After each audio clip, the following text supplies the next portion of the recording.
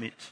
A few of you broke out into a cold sweat, didn't you? You haven't quite recovered from those days at university. Well, as you can tell, today's reading is a bit of a lesson in human anatomy. And in fact, Paul's going to use human anatomy to teach us something about the anatomy of the church. So it's obvious why Stephen isn't preaching today. He started into this passage and felt overwhelmed by all this anatomy and felt this required someone with a little bit of expertise in the area. So that's me. And to help you today, I'd like to present you with a teaching aid. Now, I find this a very helpful aid when I have medical students sitting with me and we've got to try and put human form and human function together. So can I introduce you to Mr. Potato Head? Now, he's absolutely perfect for the current generation of medical students because they all grew up with the Toy Story movies. Has anyone not seen the Toy Story movies? We'll have to fix that this week. And I find with a little bit of practice, most of them are able to get this concept down. And in fact, if Mr. Potato Head had have been around in the first century, Paul would have absolutely used him as an illustration in this text. So, for example, if the whole body were an ear, where would the sense of smell be? Brilliant, isn't it? Well, I'm being a little bit ridiculous here, of course, but then so is Paul. Because of course we all know that ears don't engage in critical thinking and eyes don't speak. In fact, he's having a bit of a poke at the Corinthians. He's taking the mickey out of them, and he's taking the mickey out of their idea of what spiritual gifts are all about. Throughout this letter, as you might recall, as we've been returning to this over the last 2 or 3 years, Paul constantly finds himself at odds with these Corinthian Christians. And one of the problems is they perceive themselves to have matured beyond Paul and the simple gospel message he taught them in the beginning. And indeed, they're starting to find, or they seem to have found Paul's message and Paul's person rather simple and rather embarrassing. They think they've become more sophisticated, more knowing, and in fact more spiritual than Paul himself. And so at every step through this letter, Paul's been arguing that their vaunted knowledge and their conspicuous wisdom isn't in fact evidence that they have moved forward in Christian maturity, but in fact it's evidence that they have lapsed backwards into the ignorance and the foolishness of their pagan past. And so while they think they have grown up and gone on to solid food, Paul tells them, you're still babies and you haven't moved on from mother's milk. And the same issue pertains when it comes to the subject of worship, which is what we've been dealing with in these 4 chapters we're doing. And the specific issue that pops up in this section of the letter is their eagerness for praying in tongues, what they think to be praying in the language of angels, and which they think is evidence of superior spirituality. Now, as we'll see as we go on, Paul is all for praying in tongues, just as he is all for all of the manifestations of the Spirit in their life together. But his problem is that their practice of this gift, and perhaps the gifts in general, is that when they meet together, they are no longer using the gifts to encourage each other.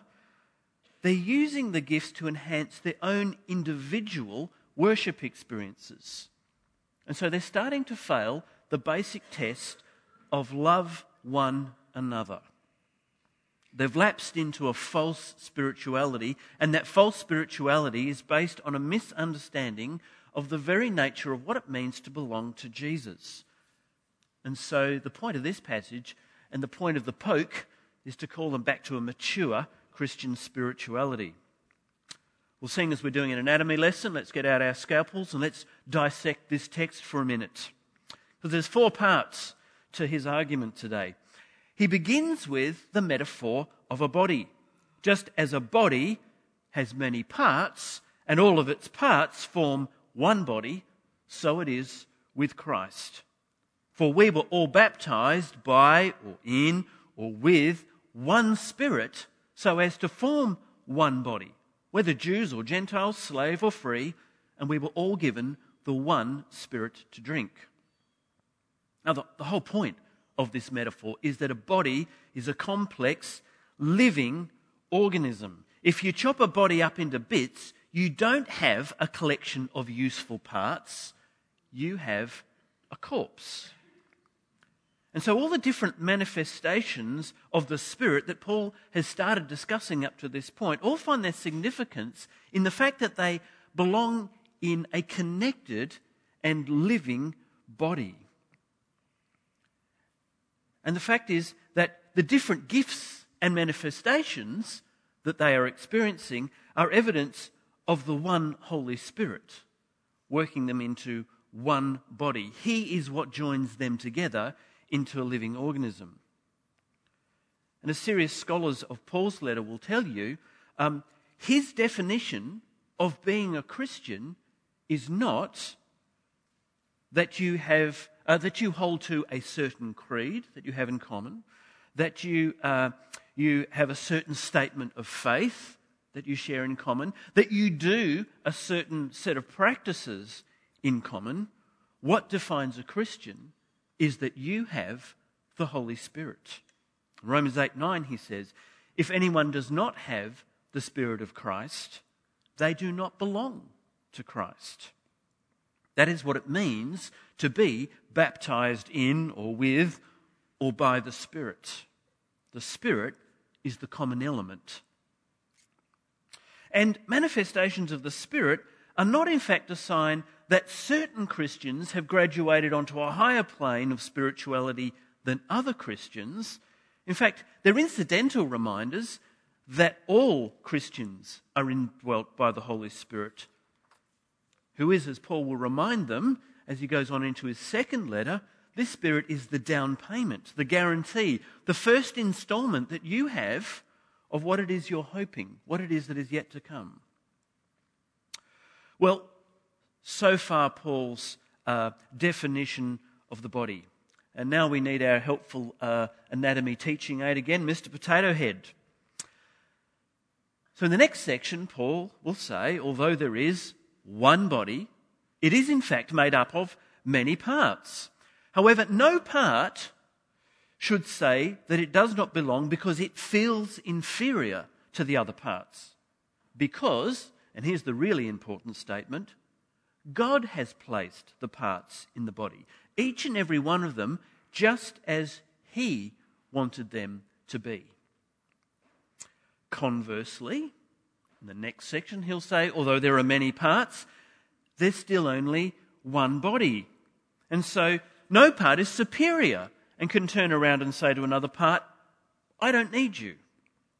Rather, the parts we think that are unimportant, mundane, unattractive, inconvenient, embarrassing even, they belong.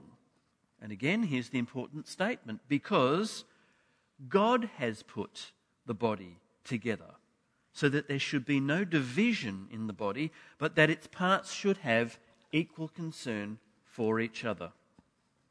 And someone needs to get me a bigger pair of ears.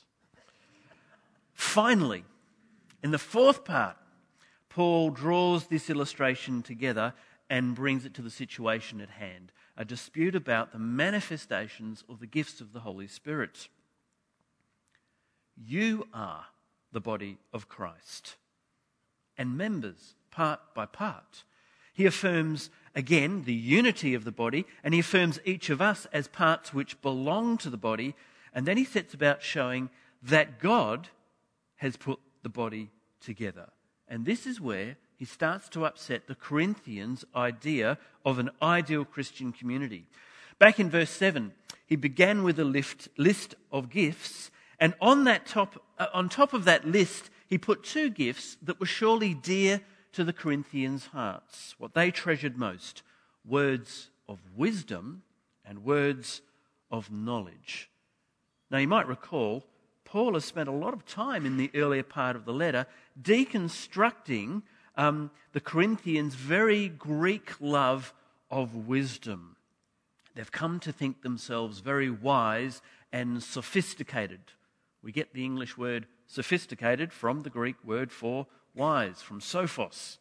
And they're in fact feeling embarrassed by Paul's lack of sophistication, because by his own admission, he's not a very exciting speaker to listen to. And when he speaks, he uses very simple terms to explain things. And the way he lived was an embarrassment to them. He didn't live like a wise sage ought to. He went out and got a job. He insisted while he was with the Corinthians that he would earn his own money and pay his own way as a tradie. And so when it comes down to it, they're not only embarrassed by Paul, they're embarrassed by his gospel. This message about a dead Jewish rabbi on a Roman cross is not a very sexy sell in their culture. And so from Paul's anatomy lesson then, we learn a number of things that they need to know and that we need to know as well. In the body of Christ, first of all, Paul gives priority to God's word, God's speaking over everything else. The three gifts he goes on to place at the top of his list of gifts, apostles, prophets, teachers, all have to do with the expression of God's word in the community. And he says something very similar when he writes to the Ephesians. He puts apostles, prophets, evangelists, pastors and teachers on the top of his list as the people who are given to equip his people for works of service so that the body of Christ might be built up. We find in Jesus' ministry that he gave priority to his work of teaching the kingdom and preaching the kingdom over the work of healing the sick and driving out demons. Now, healing and driving out demons weren't incidental and they weren't unimportant, but they served the purpose of preaching the word. So for Paul, the church is a corpus, that's Latin for a living body, and not a corpse, which is English for a dead body. Because if the church is a living thing, then what animates it is God's word. When the Apostle John introduces to us Jesus, he starts with the words, "In the beginning was the Word." A very intentional echo of Genesis 1, where each act of life-giving creation follows on from what statement? And God said. Jesus is the expression of God's word. So John will go on to say in his introduction, the law came through Moses, that is, the law was spoken through Moses, but grace and truth come through Jesus Christ. The body of Christ is animated by the word of Christ. And so, in the body, the second point, Paul gives priority to God's work over our work. Those important statements we highlighted. God places each part in the body just where and how he desires it best. Verse 18. God unites those parts together, giving greater honour to the parts that lack it. Verse 24. God determines the importance of the various gifts and ministries and manifestations that are bestowed. Verse 28. From beginning to end, the body is defined by the work of the Trinity. God the Spirit, who manifests gifts among us. God the Son, in whose service these gifts are used. God the Father, who is at work through those gifts. What we find is our work has nothing much to do with it. Neither our talents or our intelligence, our energy, our determination, our organisation, none of these things are central. None of them are decisive to what God is doing amongst his people. And that brings us to a third point. In the body of Christ, Paul gives priority to persons over giftings. In this body, people count, not their giftings, not their abilities, not their role, not their accomplishments, not even the task at hand, not the project, not even the vision or the mission.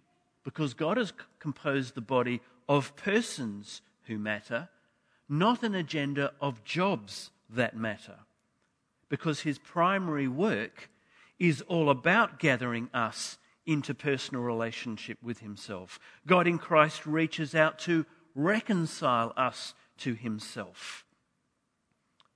Love is the absolute foundation of God's work in all its various forms, and therefore people matter more than giftings. And so, fourth and finally, in the body of Christ, Paul gives priority over our concern for each other above our concern for ourselves. Having reconciled us to himself, God has created us as a people who are also reconciled to one another. And this is where the Corinthians are becoming unstuck. They have a faulty view of what the body actually is. And they've lost sight of the fact that what we have in Christ is something that the world, in all its sophistication, lacks and is hungry for. You know, in Australian society, a very post-Christian society, we still value, very much cherish, what we call the golden rule. Love your neighbour as yourself. Though, as much as we talk about that, the way we live as a society shows that we actually value loving ourselves more than we value loving our neighbour. And we kid ourselves by saying that, well, you have to learn to love yourself. When you can love yourself well enough, then you'll be able to love your neighbour. But it's simply not true, is it? It doesn't take a big examination of our society to see that we are possibly the most narcissistic group of people in the whole history of the human race. We have anxiety and depression at epidemic proportions in our culture because we are a culture intensely focused on ourselves and focused on our individuality. You know, we're trained from an early age to view ourselves as the centre of everything that's going on around us, the centre of the universe. We are trained from an early age to value our autonomy and our independence above everything. And so, as a culture, we value the autonomous, self-resourceful person much more than we value the village. And the very way our cities are built, the modern villages we live in, is a testimony to that, because we really live in our locality as a loose collection of people. I might reside over here, but in fact, I usually work over there. And I might work over there, but I actually shop over there. And I shop over there, but I play over there. And then on Sunday, I go to church over there. And the people I live with very often are quite incidental to all of those things. I don't need them. I have nothing to do with them. And I might think that the internet is the thing that's helping me participate in the great global village, but in fact the internet is really only another way for me to maintain my autonomy and keep my distance from other people. So can you see how the metaphor of a body is exactly the opposite of that? Body is exactly the right image for thinking about the nature of a Christian community as something that is connected and organic and living. And so Paul's anatomy lesson has unpacked two basic things.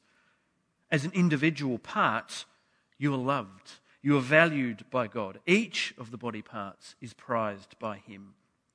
Each and every one of us is baptized in or with or by the Holy Spirit and gifted in some way at some time. At the same time, as individual body parts, we don't exist except as parts in a body. In Christ you find not only your personal identity now, in Christ you are given an identity as a member of the community. And you know, people are really actually very hungry for this. Identity politics is driving a lot of our public discussion now because people are on a quest to find their tribe, their village, the place they belong and where they have a common identity with other people. And the list of things that people are using is long. You know it well. People are hunting for their tribe based on various gender issues, based around their race, based around their nationality. You fill in the blank, but you're familiar with them, I know. Humans are forever huddling up into little groups to find where they belong. And so in the body of Christ, we find ourselves in the true village. So if you haven't seen Toy Story, you want to watch it, because that's what the story's about. This loose collection of mismatched toys, all trying to keep the village together and trying to figure out whether a new toy can come in, and if a new toy comes in, whether someone drops out. You know, when Australians affirm the golden rule, they're affirming the value of belonging to a village. And here's what we have as believers in Jesus. We're not just another village, one among many ways of identifying yourself. In fact, the Bible makes the claim we are the true village, the only community where people's deep hunger for an identity and a place to belong is going to be truly satisfied. Now that's a big claim to make. How can we possibly claim to be an ultimate community? And because, you know, if you've been in the church long enough, you know that it rarely looks or feels that way, that we are somehow an ultimate community. Sometimes it feels like the bowls club or the tennis club is a much better community than the one you gather with on Sunday. But it's true nonetheless. It's true because the body of Christ is just that.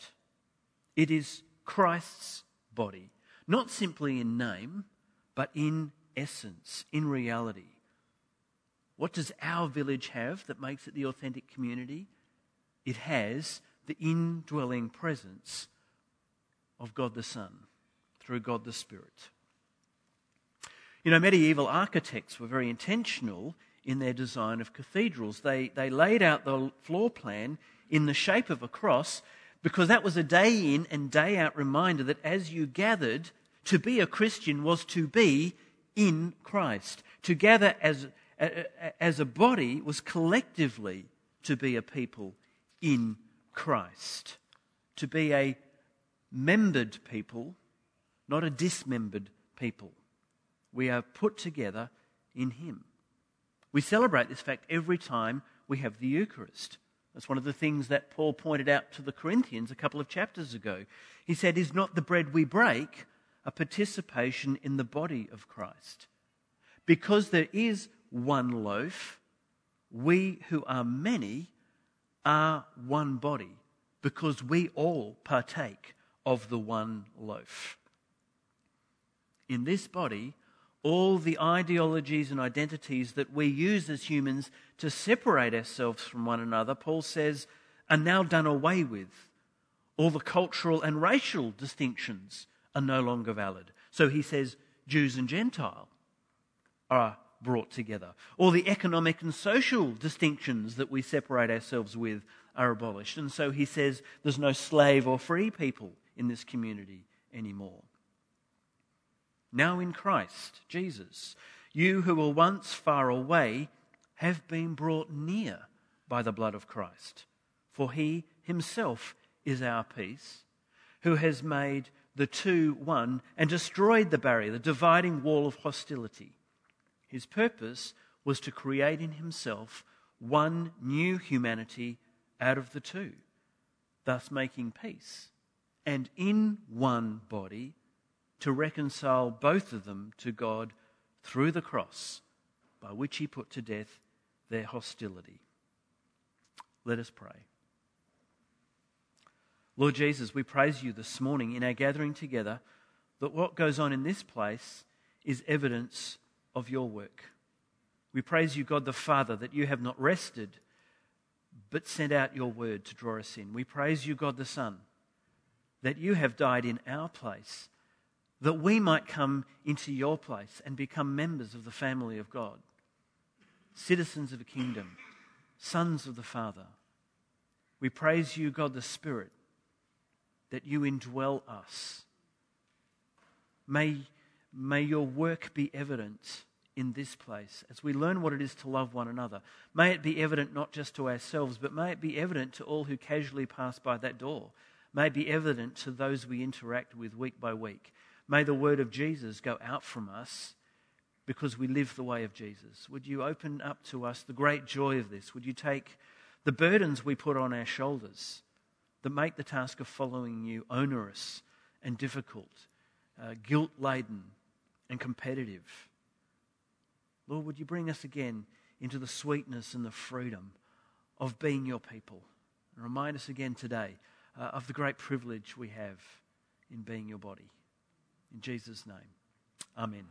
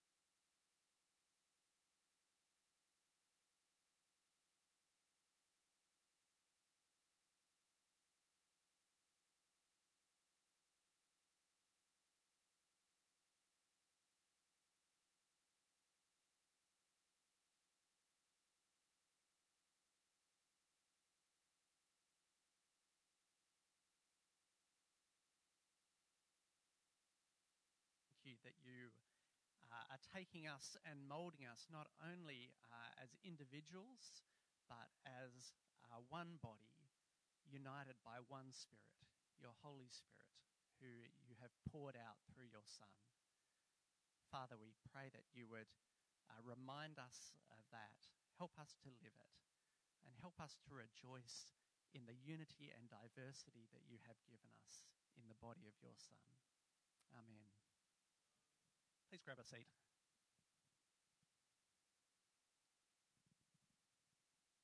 Well, as I mentioned before, we're going to spend some time praying for the various missionaries that we're involved with. It's a good reminder this morning, having heard from Mike and 1 Corinthians, that although they may be on the other side of the world, we are united with them as one body, and we can encourage and spur them on as they do the same for us in the ministry of the gospel. So I'm going to kick us off, and then I'll leave some time for you to jump in and pray out loud. So please pray loud and clearly so that the rest of us can say a hearty amen to what you are praying. Let's pray. Heavenly Father, we do thank you that we, your people, are one body in the Lord Jesus by your Spirit. We thank you that we get to share in that ministry of proclaiming the good news of the gospel all across the world, because we know that on the last day we will stand around your throne and the throne of your Lamb as one people, one body from every nation and tribe and people and tongue, praising the Lord Jesus and you for all that you have done in him.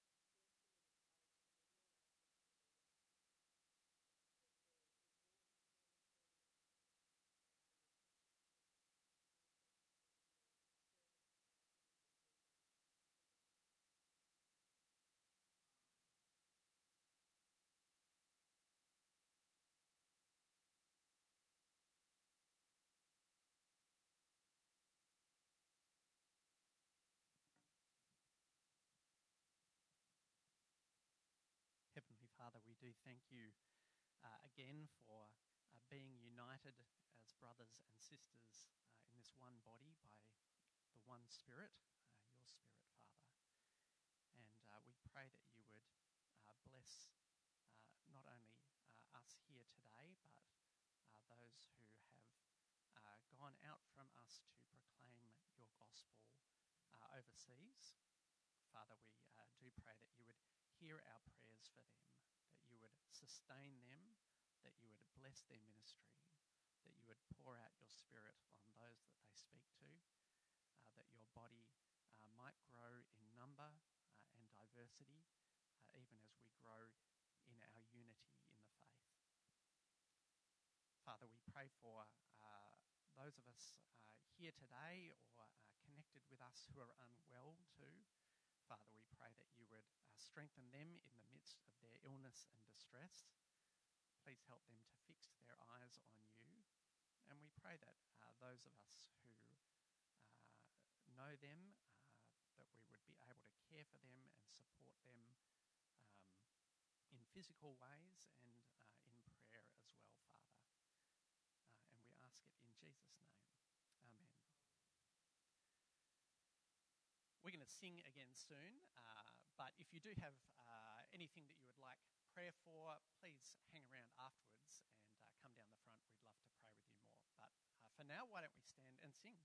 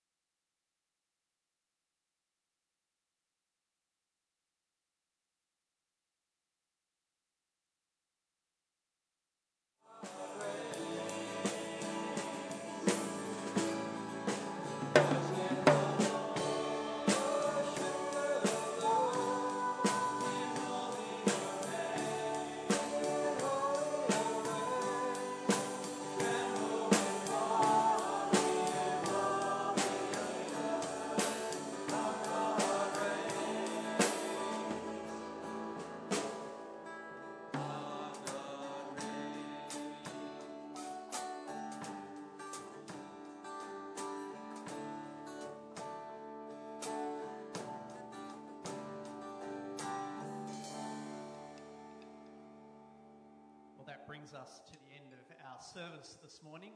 Please join us for tea and coffee out in the hall. If you're watching at home, this is your chance to put on the kettle and have a cup of tea. We are with you in spirit, if not in body. And if you've written a letter to a missionary, please just leave the pens and paper on the